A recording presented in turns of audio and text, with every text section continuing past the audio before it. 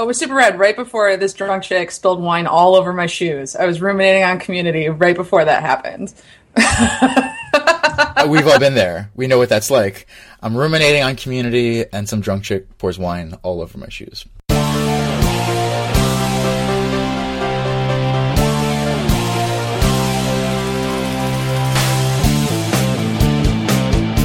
Hey everybody, welcome to 2015. I'm your host, Alex Hellman. This is the Co-working Weekly Show, episode number 7. If you're joining us for the first time, this is a show where you get to be a fly on the wall for some very candid conversations between people with lots of different community building expertise, ranging from community management in a co-working space to building massive online learning communities. My goal through all of these conversations is to help you learn how my guests and I connect the dots, solve problems, and understand the communities that are all around us. We're kicking off the first show of the year with the return of The Stack, which is a style of episode debuted back in episode number 3 if you want to go give it a listen. That also means that today I'm going to be joined again by learning community researcher, Indie Hall member, and my dear friend, Vanessa Gennarelli. Like we did in the first episode where we did The Stack, Vanessa and I are going to navigate our way through a stack of 3 topics that we've chosen ahead of time. But these topics aren't related in any obvious way. And of course, since this is the Co-working Weekly Show, part of our goal is to tie those topics back into practical examples in co-working and community building. As always, we find ourselves in some unexpected places. This week, that includes Tentacles and the Philadelphia Mummers. Yeah, that's right. Let's get to The Stack.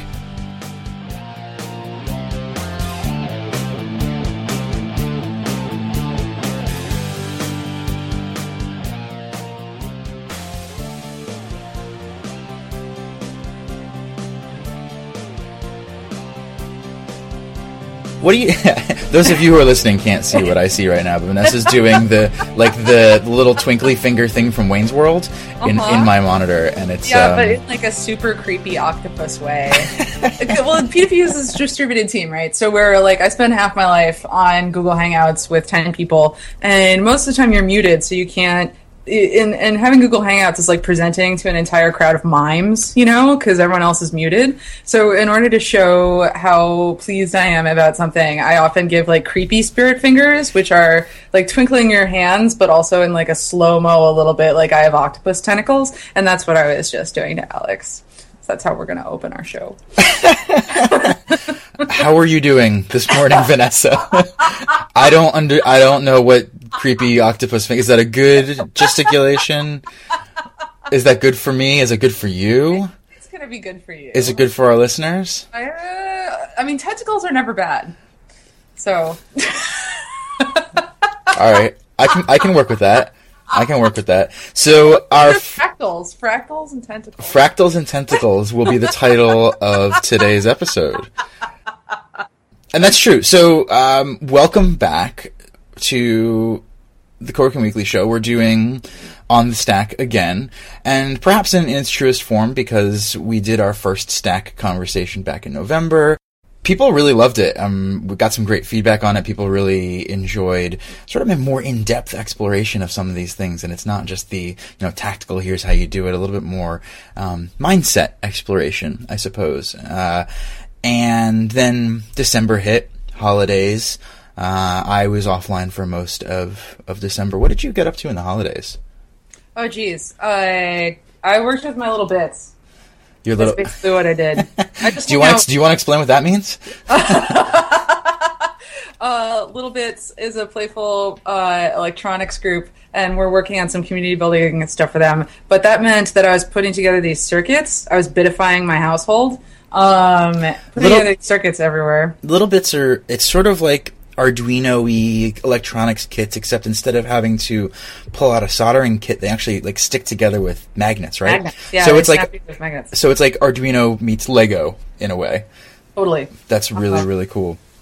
So that was you little bitted your way through the holidays. A little bit of my way through the holidays. For a while, I had a doorbell that would play "Don't Stop Believin'." How long did it take before that got annoying?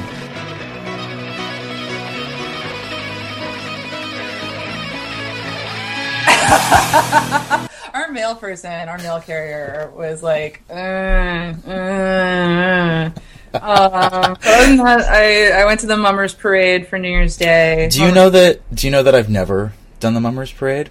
What? I've watched it on television, but I've never actually... I go away for New Year's, so I'm never in Philadelphia when 2 Street rains down with sequins and beer spray. Beer spray. Am I wrong? How would you describe the... Well, you've never been, so you... So the best description I can give of the Mummers actually may have been from a tour guide when I was in New Orleans for New Year's. And when we got on a tour bus and mentioned we're from Philadelphia, the first thing the tour guide said, he said, "The Mummers."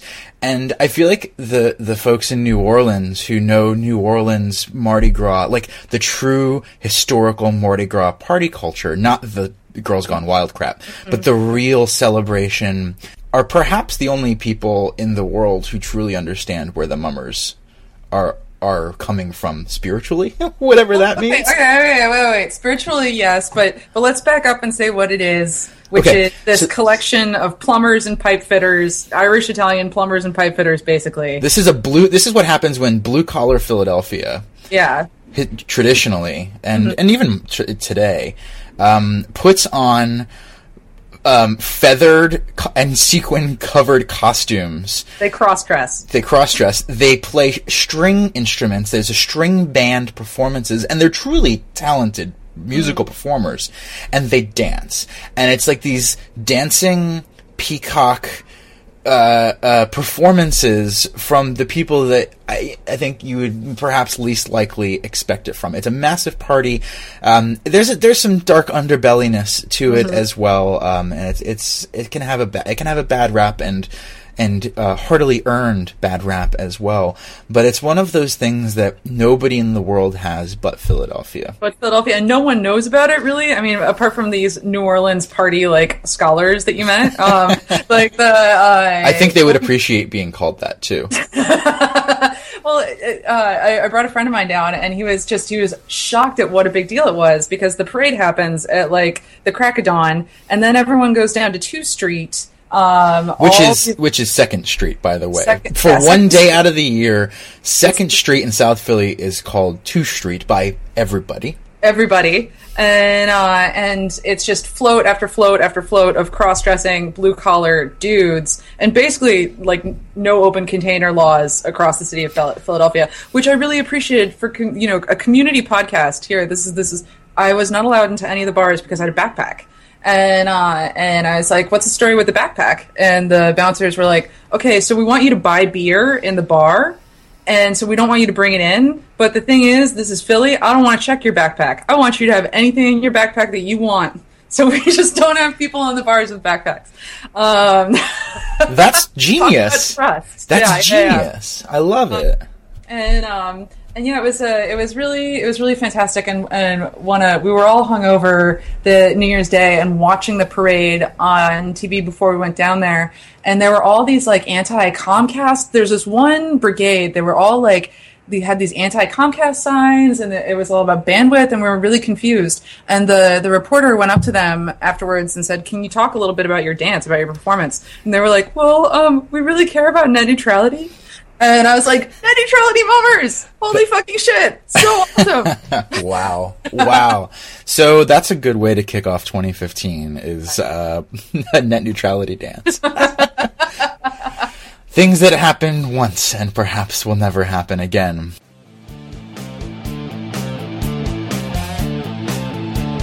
So today on the stack, what do we have? We've got fucking fractals. Fractals. What do they mean? What are they? How are they relevant to communities? Why are we talking about fractals? And we'll get into that in a minute. We are talking about number 2, adulthood. What it means to be an adult. Maybe a continuum of adultness. And then number 3, trust. Like Vanessa was talking about the backpack in bar. Really, truly one of them. That's so subtle. It's such a subtle way of saying, I want to be able to trust you, so I'm removing the inability to trust you. That's truly magic. I want everybody to think about that for a second. Right? And I think that's something we can all learn from. Oh, it was super rad. Right before this drunk chick spilled wine all over my shoes. I was ruminating on Community right before that happened. We've all been there. We know what that's like. I'm ruminating on Community, and some drunk chick pours wine all over my shoes. So, let's start with fractals, shall we? So, this phrase, not just a phrase, I think, more of an exclamation of sorts, fucking fractals. I remember in many of our stack conversations of past, it would be sort of a thing we would shout would be in a conversation, and it was basically a way of saying that thing again. Mm-hmm. That thing being a pattern, an example. It's like, no matter what topic or subject we were talking about, it's like, there's that damn thing again. And rather than just say that, we said, fucking fractals, mm-hmm. with our fists being shook in the air. And so, Vanessa, why don't you explain what a fractal is? Fractals are basically they're patterns. They're patterns that occur in nature where things look like chaos, but they actually have organization in them. And they're mathematical formulae. But you probably know them as the blacklight posters that you saw in fucking Spencer's Gifts when you were 12. And they look really cool. And they're super trippy. Alex, you came up with that phrase, I think, and it was when I was traveling around the world and I would see something that related to a previous conversation that we had, I would exclaim fucking fractals on Twitter, and I would put some topic on the stack that we were supposed to talk about later. That was sort of a linguistic bat signal. Something happened in the world that we need to talk about. So it was sort of like almost like when you dog tag a page in a book, or dog earing reality in that moment, saying the fractal occurred again. And these are things that happen in nature, right? And we've got, I think nature, we talked about this last time, nature's smarter than us. Nature does things, and has been doing things for a lot longer. And so, I don't know, I think about fractals also in terms of like zoom level, right? Because a lot of the examples of fractals in nature are things like, crystal structures.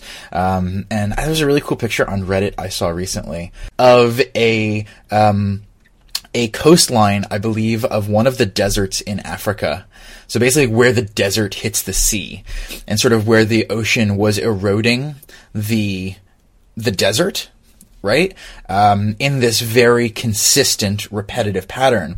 And the cool thing is you can find that same location using satellite photos instead of just an aerial photo, and realize that the exact same pattern and shape is visible at multiple levels of distance from the Earth's surface. So naturally occurring patterns at the detailed level, right? When you can get it right, you could be standing in it and see it, and also at the biggest horizon possible. And this happens in our communities all the time. Yeah, and something that I also wanted to add, we definitely, when we see these patterns happening and they sort of hit us over the head and we're like, that's that lesson over again. But they can also inhibit us too. As a researcher, a lot of our cognitive biases, the availability heuristic, the hindsight bias, it's because we've come to rely on our patterns. They're like mental shortcuts, right? They're like how we store and process and make future decisions smarter and better, is because we're trained to, or I guess evolved is a better way to say it, to notice patterns because it's just more efficient, and to store patterns because it's more efficient. It's our mental wallpaper, right? It's what do you mean by that? Well, it's the pattern that we see. What we fill in words, right? We sort word order in our head. We fit things into a system because it's the easiest way for our mind to work. It's another. My favorite. I have a lot of favorite cognitive biases. That's something worth unpacking. I have a lot of favorite cognitive biases. One is the fundamental attribution error, which means that you assume that people think like you do. And then the another, which I've been exploring a lot, is assigning purpose to patterns. Sometimes our minds, we look for purpose behind something. In evolution, we sometimes think about evolution as something that, the human race won out. But that's not actually what happened. This random mess where a certain constellation of variables just happen to rise. It's not. There's no purpose behind it. So patterns, good. Fractals, awesome. Need to be aware of when they hurt us too. It's true. Well, and I like looking at fractals as a tool. That's probably the place where I use the most. And that is probably one of the best examples I can come up with related to Indie Hall is in sort of how we tummel. So a big core to our tummeling practice. And if wait, what's tumbling? So tummeling, for the uninitiated, you can go back onto my blog, dangerouslyawesome.com, and actually right on the homepage, there is a link to an article that says, stop community managing, start tummeling instead. Tummeling is basically our way of bringing people together using, honestly, fractal patterns in a lot of ways. It's how do you ask questions, discover patterns, and make it easier for people to find out about each other. The secret there being have them do the discovery. How do you facilitate them discovering each other rather than you being the one who's constantly sort of smashing people together and hoping for the best? There's a whole lot more about tummeling, but I think the crux of what is important to know today is it is really hinged on connecting people who would not otherwise connect on their own. Right? There's a good reason for them to be connected, but there's some distinction that they believe, and it could simply be that they don't know that it would be worth it to connect with each other.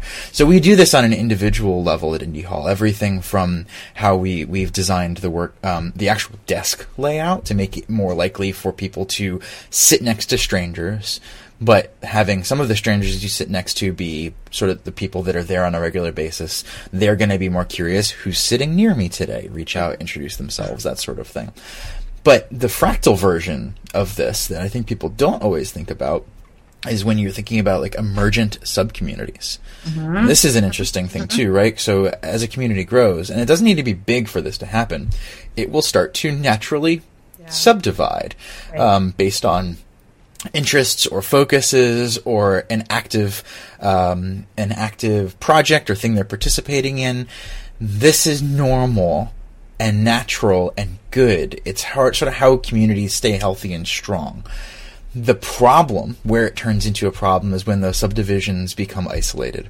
Yeah. Right? Where that's the difference between sort of a subcommunity and a clique, in my mind, is that subgroup, is that new emergent group continuing to be aware of the larger community it's a part of and aware of the other sort of peer subcommunities. So this is fractal level number 1, is where you go from helping individuals be more aware of each other and therefore increasing the possibility of them getting to know each other, build relationships, trust, which leads to all the things that we want: collaboration, sharing knowledge, and doing great things together. That works with sub-communities too. They're just as sticky in terms of people's natural habits. When they're not folks who, even you and I think have these habits built into us too. Given, a lack of intent, I'll find a quiet place to sit where I'm not going to be bothered versus putting myself in a place where, hey, anything can happen. So you've got to sort of give people an environment where the thing that they want is likely to happen even when they make the least optimal choices.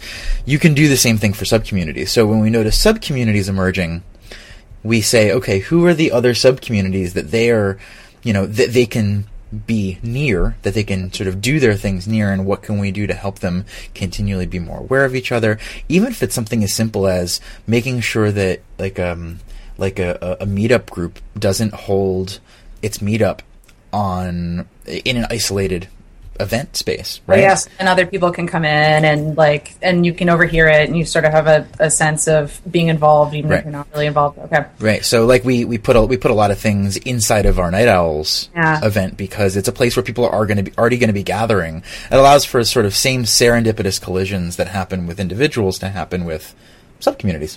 Yeah, I mean, Alex, this is like one of our favorite topics, and fucking Fractals sub-communities comes up all the time. And sub-community is like a P2PU. I say that we like to accelerate that intimacy. Like, that intimacy is really good for learning. We know that people learn things better when they're more vulnerable and they share things with each other, but not in a creepy way. Alex is giving me this look that's like, are you going to be creepy? That's not what the look was. Actually, okay. You said accelerated intimacy, and I don't think I've ever heard you say that before. I don't think I've heard that before. The phrasing that I'm familiar with is accelerated serendipity, and that's something that's always been so squishy, and I've seen its squishiness lead to some weird manipulations and misunderstandings. And not that I think intimacy is less prone to that, but I think accelerated intimacy is a better, a more accurate version of what I've always thought of when I thought of accelerated serendipity. It was, how do I make it easier and more likely for people to get close to one another? Yeah. And because the result of that, the outcome of that, is what we know as serendipity. That feeling of, that sort of magical feeling of, how else could that have possibly happened? Alex is a delicious chef of tasty choice architecture. I'm erasing all of my biography. That's going to be my Twitter bio after today. I'm not making that up. What you just said, I will re-listen to this, and that will be my Twitter bio moving forward. Proceed. So intimacy and sub-communities. So we know it's good for learning. The P2P research shows that it's groups of 30 to 40, and after that, folks tend to split off into smaller groups, and that's okay, and that's good. And we can model that sub-community behavior a bit, but it's really most powerful when it's emergent, like Alex said. We try to create small groups in our big learning courses, and the one that was the most powerful was from one of the learners, and they suggested that one group should be girls just want to have fun, and it's the most active group by far. And like, what a huge tent, right? The girls just want to have fun. Who doesn't? When you say big, how big are we talking about? Like 200 people. Okay, so 200 people, and then you want to break that into smaller groups of 30, 40 or less. Oh, no. I meant, like, for our larger courses, that's 7,000 people. Oh, okay. So people break into, the Girls Just Want to Have Fun group was 200 people full of girls who identified as wanting to have fun. Wow. There was something else I wanted to say about, cross-pollination amongst those sub-communities. Something that we're working on for the Little Bits community, we're working on something called Invent Anything for folks who are running face-to-face meetups using Little Bits, is that there are 6 different tents. It's like we're going to do a synth tent, we're going to do an art and sculpture tent, we're going to do an Internet of Things tent, and those are all going to be specific to that discipline, Alex, but stay with me. I'm still with you. Once a week, everybody from all the tents are getting together to work on one project. So everybody from all the tents are getting together to design a learning activity. Everyone from all the tents are getting together to decide what their outreach method is going to be for their event. So totally agree with you that sub-communities, awesome. We try to accelerate them, but not in a creepy way. But cross-pollination, we're working with some solutions to help those folks cross-pollinate. Right. I was just wondering if you had come up with solutions to help folks cross-pollinate and bring them back. Well, I think one of the things to remember, and what you said in a non-creepy way, I just sort of want to put a sheen on that and say a non-creepy way means a non-forceful way, right? You're not making them do it. You can't make people do these things. It's more, how do you guide them to make choices, and how do you help them make choices that are going to be in their own best self-interest. And a lot of it, for me, Indie Hall is a place where one of the grandest experiments of the last couple of years has been sharing a lot of the kind of stuff that we talk about, the more systems understanding of why it works with our members themselves. So when a member comes to me and says they want to do something, they want to create a new event, they want to organize something, not only am I going to say yes, or I try to avoid saying no. Like, for those of you who have not heard my my sort of do anything I can to say yes mindset. It comes down to, if someone wants to do something and they're already motivated and they're the one who's going to do it. So maybe taking a step back, if somebody comes to me wanting something, my first question is what can I do to help you do it? Versus how can I do that? Right? And that's a subtle difference, but it's me opening and inviting them to be the operator, the person who actually does the thing that they want. Some people will be like, oh, no, I wanted you to do that, and I'm not interested in being the one who does it. But for the people who do latch on and say, wow, I can do that, I want to go out of my way to explain why I said yes. Sort of help them understand in the bigger context, the bigger picture, why the thing they want to do is going to be beneficial not just to them, but to other things that are maybe not in their field of vision, or they don't have a fractal pattern in their mind to say, oh yeah, when people come together around a project, good things generally happen. People learn things. People meet each other. That's a really, really superficial example, but one that everybody gets to see. It's not hard to recreate, but just helping them be aware of why the thing they want to do actually makes sense. And when it doesn't make sense, instead of saying no, my approach is to say, here's what it would take to be a yes. Sort of introduce them to the difference between what they're saying and what would fit the model. So it's doing a 1-2 punch. It's avoiding a no.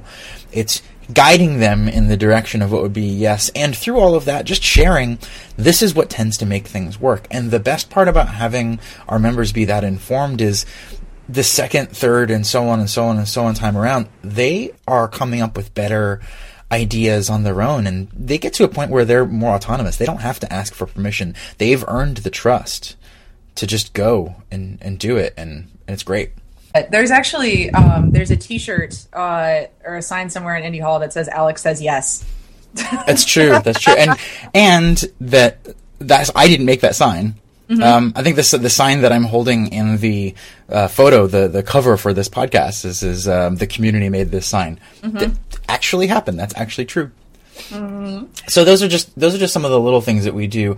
And what's cool is, I think that like teaching people that little bit of self-awareness. It's, there's something sort of meditative about it, right? If there's one thing that I can think of besides trust, which we're going to start talking about in a couple of minutes, that makes community members better members of a community, it's sort of mindfulness and like a sense of awareness of of what their contributions actually add up to.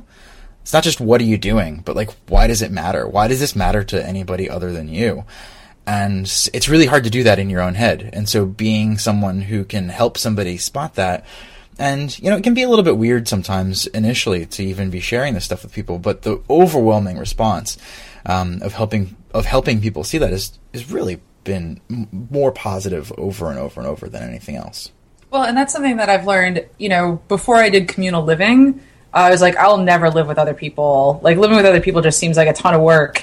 And it is, because the first, year that you're living in a communal situation, and I'm not talking on an ashram, I'm just talking about 3 people in a Victorian in West Philly, you really do get a sense of how your behavior affects other people in stereo in a way that you don't in a lot of other situations. And the sense of personal development and growth. I lived in a loft in Old City in Philadelphia, and I used to be so uptight. I needed all the glasses to be white and facing a certain way, and I needed the rug to be vacuumed and whatnot. And living with other people really loosened me up to show that my stuff affected other folks. Maybe this is a good transition into adulthood, because what you just described sounded like that sounded like a more adult version of you than the version of you that I know now. Which that's not meant to be a slight. And I know you know that, but what you just described sounds like that when I hear adult, I think people who think, composed and organized and has their shit together, right? And so, if you were to ask me, do I think I'm an adult? I would say, based on what? There's so much that's wrapped up in adulthood. Do I have my shit together? Some days. You have your shit together most days. You guys, listeners, Alex Alex lives in he has an address. He lives in a house. He shows up for work most days. Like, I mean, by the whatever traditional metrics, you're an adult. I'm sorry to give you shit, but yes, you are. Well, yeah, I mean, at the same time, well, so I guess it's worth saying that, like, you know, what you see on the inside and what other people see from the outside are not always the same thing. And that's totally okay and something worth just knowing and noticing. I don't know. I feel like I have my shit together more than I have in the past, right? That's an evolution. I think I have a better sense of what I want now. If I look back on what me 10 years ago wanted, it's not that what I wanted then was wrong. It's that I didn't know enough to know whether or not it was right. And so it was tough to act on. It was like tough to do anything with. Whereas now I've had enough experiences, I've done enough things with other people to have a better sense of what I care about. And also, I think the other side of it is like what I don't care about. You know, what I can sort of let roll off my back, and what, if it goes wrong, I really just, it doesn't faze me. I mean, that we were talking a little bit about, like, you know, pattern recognition and evidence to make decisions, and the fact that you know what you want is clear. I think that one of the traits that we didn't talk about earlier is I have a sense of my own, or I check my narcissism, or I'm like aware of narcissism's effects. Yeah. And that, and you know, wanting everything a certain way is really, I mean, controlling behavior and narcissism to the nth degree. And part of becoming an adult is my needs are not important than the needs of everyone else in the room, or the fact that, like, you have some narcissism and that's going to cloud your decisions. Like, if you think you're good at something, chances are you're not very good at diagnosing that you're bad at something. You know, that's the Dunning-Kruger effect. That whole narcissism clouds you from making accurate decisions about yourself. So I think that adulthood, I feel most adult when I take a step back and say, okay, what do I not know about this situation? I get upset with myself when I feel like not an adult when I have an emotional reaction to something right away in that moment, like the adult version of a temper tantrum, right? Like I feel slighted, I feel reactive, but yeah, awareness of my own and the narcissism of others too, like how narcissism shakes out in different phases in life. I listen to moms brag a lot about their kids. You know, I'm aware of it as a thing. I think I did not know we were going to be talking about narcissism today. This is good. This is good stuff. You know, one of the things around that you were saying that I think a whole lot about is the what I want versus what other people want. Mm-hmm. And one of the exercises that I do in the workshops that Adam and I do for community builders and tumblers is the goal. It's this think, pair, share exercise. I know that Vanessa loves think, pair, share exercises, but one of the outcomes of the exercise is helping you see the alignment of your goals, what you really want, and what you want for the community, and sort of like the what you want and what you want for other people. And then also lining up what do they want. That's where the share part comes in too, and realizing when those things are in line, things tend to happen a whole lot easier. And you know, one of my favorite ways to look at this is there's nothing wrong with wanting things. That's not the problem. The problem is when your wanting things takes priority over and dominates everything else.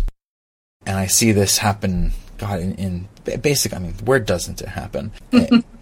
And, I mean, even in simple things, like when the number of people that have an idea of what their co-working space is going to look like, what their community is going to do, but that is not based on any reality of what the members of that community want to do. Those things are totally out of balance. Those things, they just don't work, and they wonder why people don't participate, why people don't show up, why people don't stay involved, why people don't contribute. It's because you haven't aligned what you want with what they want. Yeah. And one of my favorite ways I heard this said is, it's not about what I want, it's about what you want. It just so happens that what you want is in line with what I want. My priority is actually what you want, but the reason I've chosen to focus on your priority is because I know that if you get what you want, it's going to be good for both of us.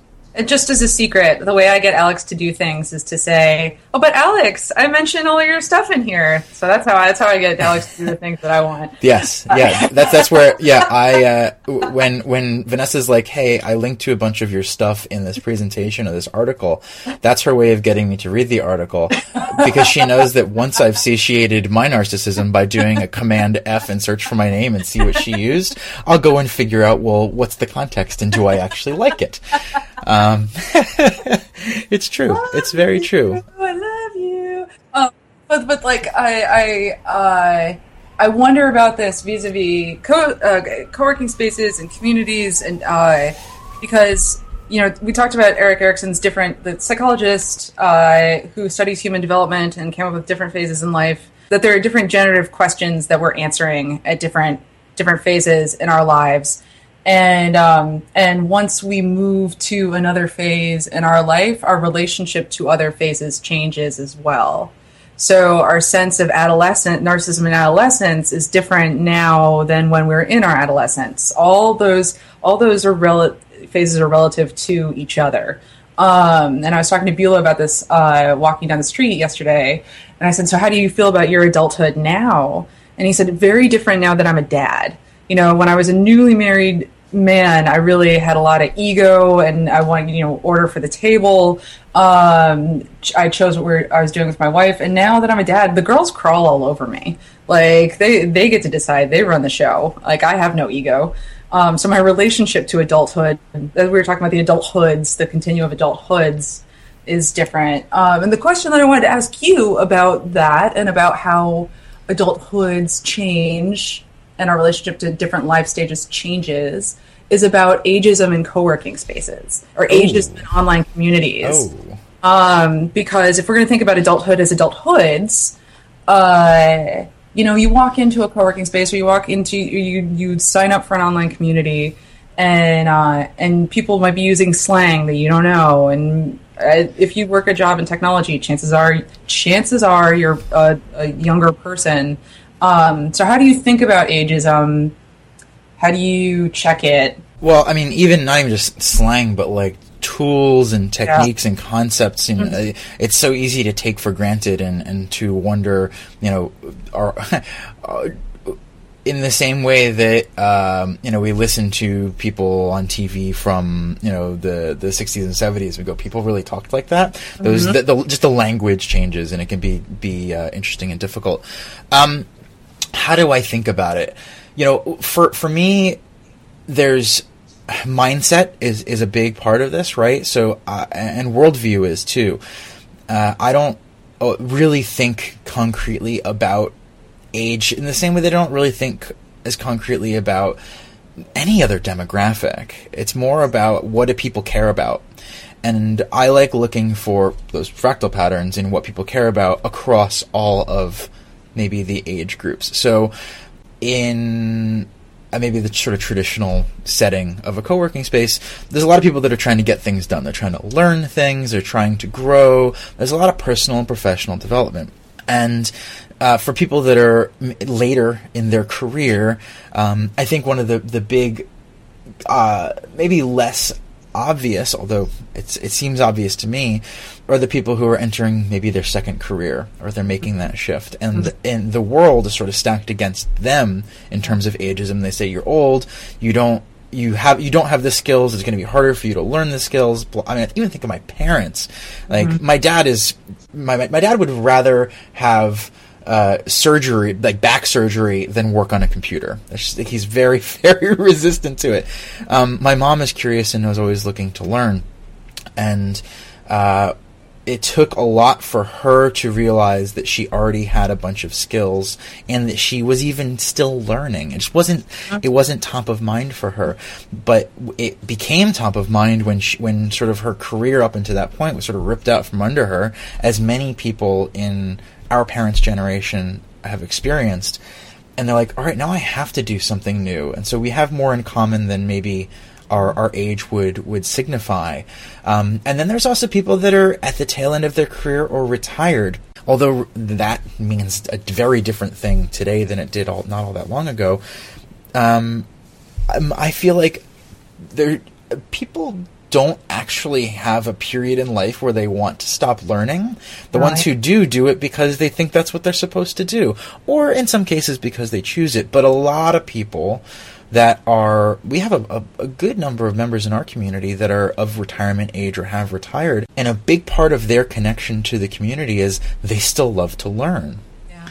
And they love to stay on top of things, and they love to connect with new things and be inspired, and they're just as curious as anybody else. So for me, it's more of what are the common patterns across all of those sort of age brackets that people might have. Curiosity, fundamentally human. I don't think it goes away. If it does go away, it's because it was trained out of us at some other stage of our life, whether it be school or work or relationships that sort of told us that we're not allowed to be curious anymore. A desire to help other people. Yeah. A desire to share what I know. Like, those are things that transcend those age blocks. And because we focus on those things anyway, if there's something that's going to make someone who is older, so saith their driver's license, right, feel on the outside, I think it's more of a visible perception. Yeah. You know, they're going to come in and say, all I see here are a bunch of young people. I don't see someone like me. Then it's our job to help them see what they do have in common. And that's the good thing is that's a snowball rolling downhill once you've got a few people that have bought in. So I think of one of our members. Her name is Kathy Goodwin. She's retired, or she's been trying. I think Kathy would phrase it as trying to retire. Kathy's too like mentally and creatively active to actually retire. So she has, she does some consulting work with online marketing, and she volunteers with animal shelter. She cares a ton about animals. The thing that Kathy brings always to Indie Hall is her passions and an invitation for others to participate, which is a thing that I think people that are a lot younger than her struggle with. It's part of her DNA. But what's been cool is I've seen her start to invite more of her peer group, which also I believe transcends age, but people that are closer to her age, that are in creative disciplines, that are artists, that are doing things in retirement to stay active. And she's saying, this is a great group of people to hang out around and be inspired by, and they'll appreciate you when you share and when you do just as much as I do.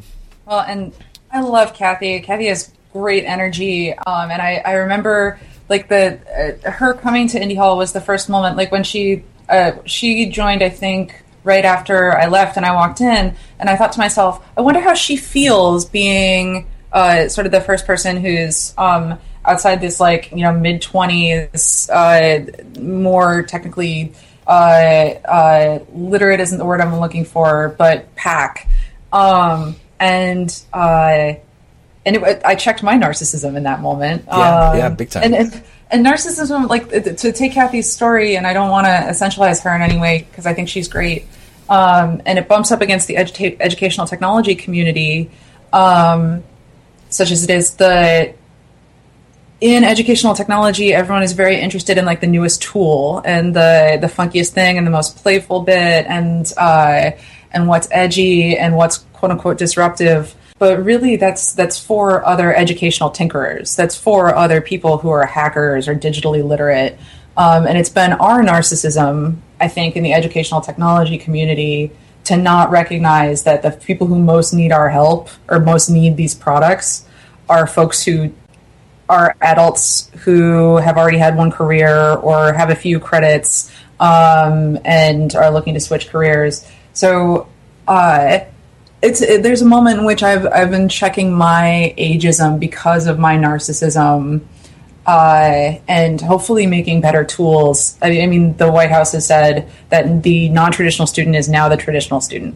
Someone who has an adult, has a child, has some credits from a previous institution of higher learning is now the dominant learner. And we need to design educational tools to help those people and bring them in, as opposed to making educational communities where everyone's like, in case you missed it, or, WTF, all this slang, all these things that we do, that we sort of cut people out without. Well, and I think what the result is, and a good segue into sort of topic number 3 of trust, I think there's a million things we can unload from trust. Mm-hmm. And maybe the theme that we touch on today is less about trust of others and more about trust of yourself, because I think it kind of starts there. So I think about what you just described in terms of what needs to shift in terms of educational tools, and the example of an older member of a co-working space, and what the difference is in the person who can walk in and hang, frankly, and someone who would struggle. And I think it's that they trust themselves. And this is maybe the connection between adulthood and trust, is when you've got enough evidence, you've created enough sort of fractal patterns in your mental model, is that you trust yourself. So I think like one of the things that makes me feel the most adult is when is my confidence. Like the things that I'm confident in making a decision about are probably my most shining adult moments, if we could qualify them that way, is because I trust myself to make a decision, even in the face of people who believe the alternative, people who tell me that I'm wrong, people that point to other examples, and I say, no, those are outliers. I have enough evidence in my understanding that the direction I'm heading is right, not just for me, but for the longer term and for the people around me, because that's what I've chosen to focus on. I trust myself. And the difference between me younger and me now is I believed it then, but I think I was a little more like zigzaggy, and my approach to sharing the fact that it's like different from believing in yourself, because that can come across as like cocky and loose cannon. I think that's what I was like younger, like maybe younger adult me to simply younger me. The more adult I've become, my confidence, it's coming from a different place. It's not quite as reactive, right? And it's more deductive. It's more, this is what, when I run what I see through my mental models, through my experience, I can answer more effectively, more quickly, but with a lot more confidence. Does that make sense? It does make sense. I'm going to disagree with you about 75%. That's a lot. maybe only 50%. Because I think that there's a confidence. Confidence is encouraged by a whole lot of privilege. So, which we need to think about. If you've gotten messages that what you're doing is okay, what you're doing is right, then you're probably more likely to be confident. That's probably going to add up to confidence, self-confidence. I mean, failure plays a role in that too. And I'm also, there are a lot of people who are very confident that I've met when I was traveling around.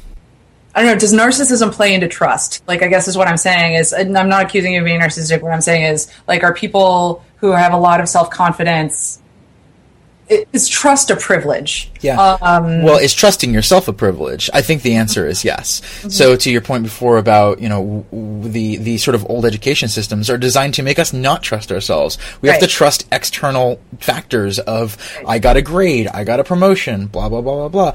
And maybe confidence is just too broad of a word, because I don't think I'm thinking about the same kind of self-confidence you are. Maybe let's reframe it and call it wisdom. Yes, I like this a lot. Mm-hmm. Because wisdom is the conglomerate and consolidation of all of the evidence that you've collected in order to be an adult, in order to make the right trusting choice. That is a far better way to say what I was saying. Right. So so I mean, wisdom. Even the word wisdom conjures something very different from the word confident. Yeah. Isn't that fair? Yeah. So, for me, there's this exercise of, it's the closest thing to meditation perhaps that I practice, is when I'm processing information, sort of an intentional pause. It's almost, this is going to sound a little weird, so bear with me. It's almost like bullet time in the Matrix. So when something is happening, when there's a lot of the kind of thing that you could imagine kind of freaking you out, or somebody coming to you with a conflict or a problem or something to solve, and your instinct is to react to it. right? So it's the first thing that comes to mind when you hear a certain word or a phrase or an I've seen that problem before. And that's the result of a limited set of things to sort of map what you're hearing against. That's, I think, the younger version of me was more reactive. The wiser version of me, in bullet time, everything slows down, I'm hearing it and I'm mapping it against a whole lot more information. And in a far less reactive way. I'm actually listening for all of the information and then making a decision. It's sort of separating the listening and the acting, which is something that I think you get a whole lot better at with the sort of accrual of more experience that would add up to something that you're describing as wisdom. Yeah, I mean, I 100% agree with it. I've never thought about it as matrix time before, but there is a sort of sort of strange meat grinder process in which you listen to what someone is saying, but then you sort of put it through this like meat grinder of what they could possibly mean too. When you sort of or maybe like a prism of like you sort of think through all the different mental models that you've heard other people say. And also, like, when you've heard this before and you've responded before, what has worked well and what hasn't.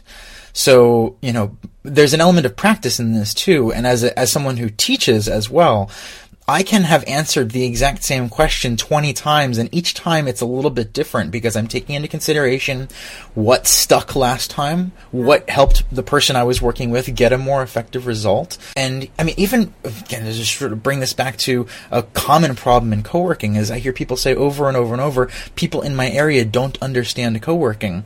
And I think I said this in episode 6 of Co-working Weekly show. It's not that people don't understand co-working, it's that you suck at describing it. And you keep describing it the same way over and over and over and expecting something to change.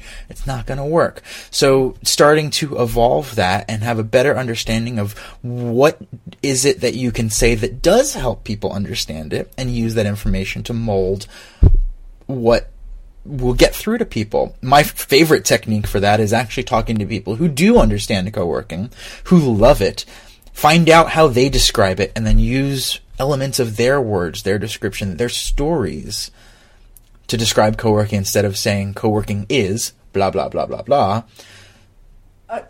Yeah, I mean, that requires a lot of self-trust. Like the ability to sort of test a message over and over and over again, not to interpret that as rejection, I guess. Like I think that what you're asking someone to do then is to be profoundly vulnerable. And that's scary. Like talking to strangers is scary. To come across as not understood is scary. So, but what's the alternative? In this case, not being understood. Yeah. So that's just it. It's, I think, and that's the case in all of these things, is being willing to explore and knowing that it's gonna take some work. And, I mean, even to the fact that, look, I run into every single day somebody asking me how to explain what I do. And the first thing I do is I look at my non-existent watch and I go, how much time do I have and how much time do they have? This is not going to be an easy conversation. But yeah. Adam freaking Teteris, and I were on a call yesterday, sort of like a pre-interview for this comedy talk show thing that we're going on, where the guest before us is like a luchador wrestler or something. I have no idea what's actually happening next Friday night. It'll be something. But in this pre-interview for like a Conan O'Brien talk show thing that's happening, the moderator asked us to describe Indie Hall in 2 sentences. And I promptly handed that off to Adam to see what he would do. And of course, as I'm sitting here in front of you, I can't remember what he said, but it was the first time in 8 years I'd ever heard Indie Hall described so succinctly in 2 sentences that actually encompassed all the things that matter. It takes time. It takes practice to be able, and I asked Adam afterwards, I said, had you said that before? And he goes, nope, not at all. But talk about someone who trusts themselves and has earned that trust in himself in many ways. That's exactly what Adam has done. Adam spends all day, every day, talking to people about what Indie Hall is And he watches in their eyes what sticks and what doesn't, and he adjusts. It's one of the things where right now both of my teammates are studied in improv. And perhaps one of the most valuable things that I would have never known to look for. Right? Those basic improv skills of actually connecting with the person you're talking to instead of just throwing words at their face and hoping something sticks. Very, very different kind of conversation. I think it's what makes Adam so good at what he does. Well, and I think that you've hit the nail on the head. Like, vulnerability is the flip side of trust, right? You got to be okay with that. I struggle with this myself. In open communities, member of lots of open communities, the Mozilla community, the Wikimedia community, the P2P is an open community. My trust in myself, my wisdom, has made me far more discerning about who I trust in open communities, which is adult, I think, to tie all these pieces together. Because can you give me an example of a thing you use to discern who you trust? I don't think there is a protocol besides the fact that I know that it takes time, and I'll enthusiastically greet people in the community. But it's a dance, and trust is a dance. And there was a time in my life when I was so idealistic about open and so really passionate about participation that I sort of blindly trusted. And I think the reality of adulthood is that trust is something that evolves. Says the girl who wants to accelerate intimacy. But that may be the perfect place for us to wrap up today's conversation. As always, a pleasure. Let's do this again and have it not be 2 months between. I think we should be making the stack a monthly thing. Listeners, I hope you believe the same. Vanessa, have a wonderful rest of your day. Are you coming into Indie Hall today? Yes, I am. I love the shit out of you. I'll see you in about an hour. Awesome. You bring the microphone. I've got your Christmas present. I think you're going to love it. Okay. Okay, love you, bye. Okay, love you, bye.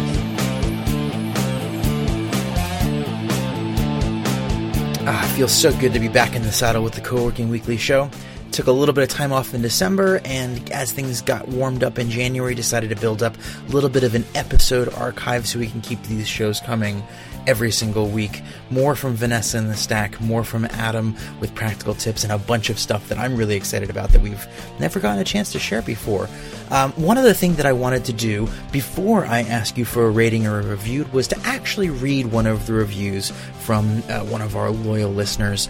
And this one's from Mike. Actually, his username is Mike, here in the USA. Mike says, yes. When describing co-working to others, I always come up short with my descriptions. This podcast has thus far done a fantastic job of extrapolating how and why we've been able to find each other and grow together. Love this review, Mike. Thank you so much. And for those of you who are listening and haven't reviewed the show yet, I would love it if you went to iTunes and did it. Made it even easier this time. You can go to coworkingweekly.com/show and it'll take you right to the iTunes page. Load that up, go into iTunes, leave a rating or a review, and I just might read yours on the show. Looking forward to the next episode. Talk to you soon in weeks to come. Have a great day.